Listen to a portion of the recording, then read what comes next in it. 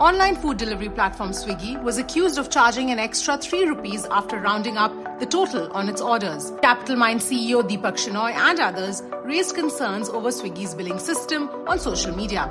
Swiggy later explained that the issue was a technical bug and assured users were charged only the appropriate amount at checkout. After this, Deepak Shenoy also amended his initial statement, suggesting that the extra charge was likely just a display error.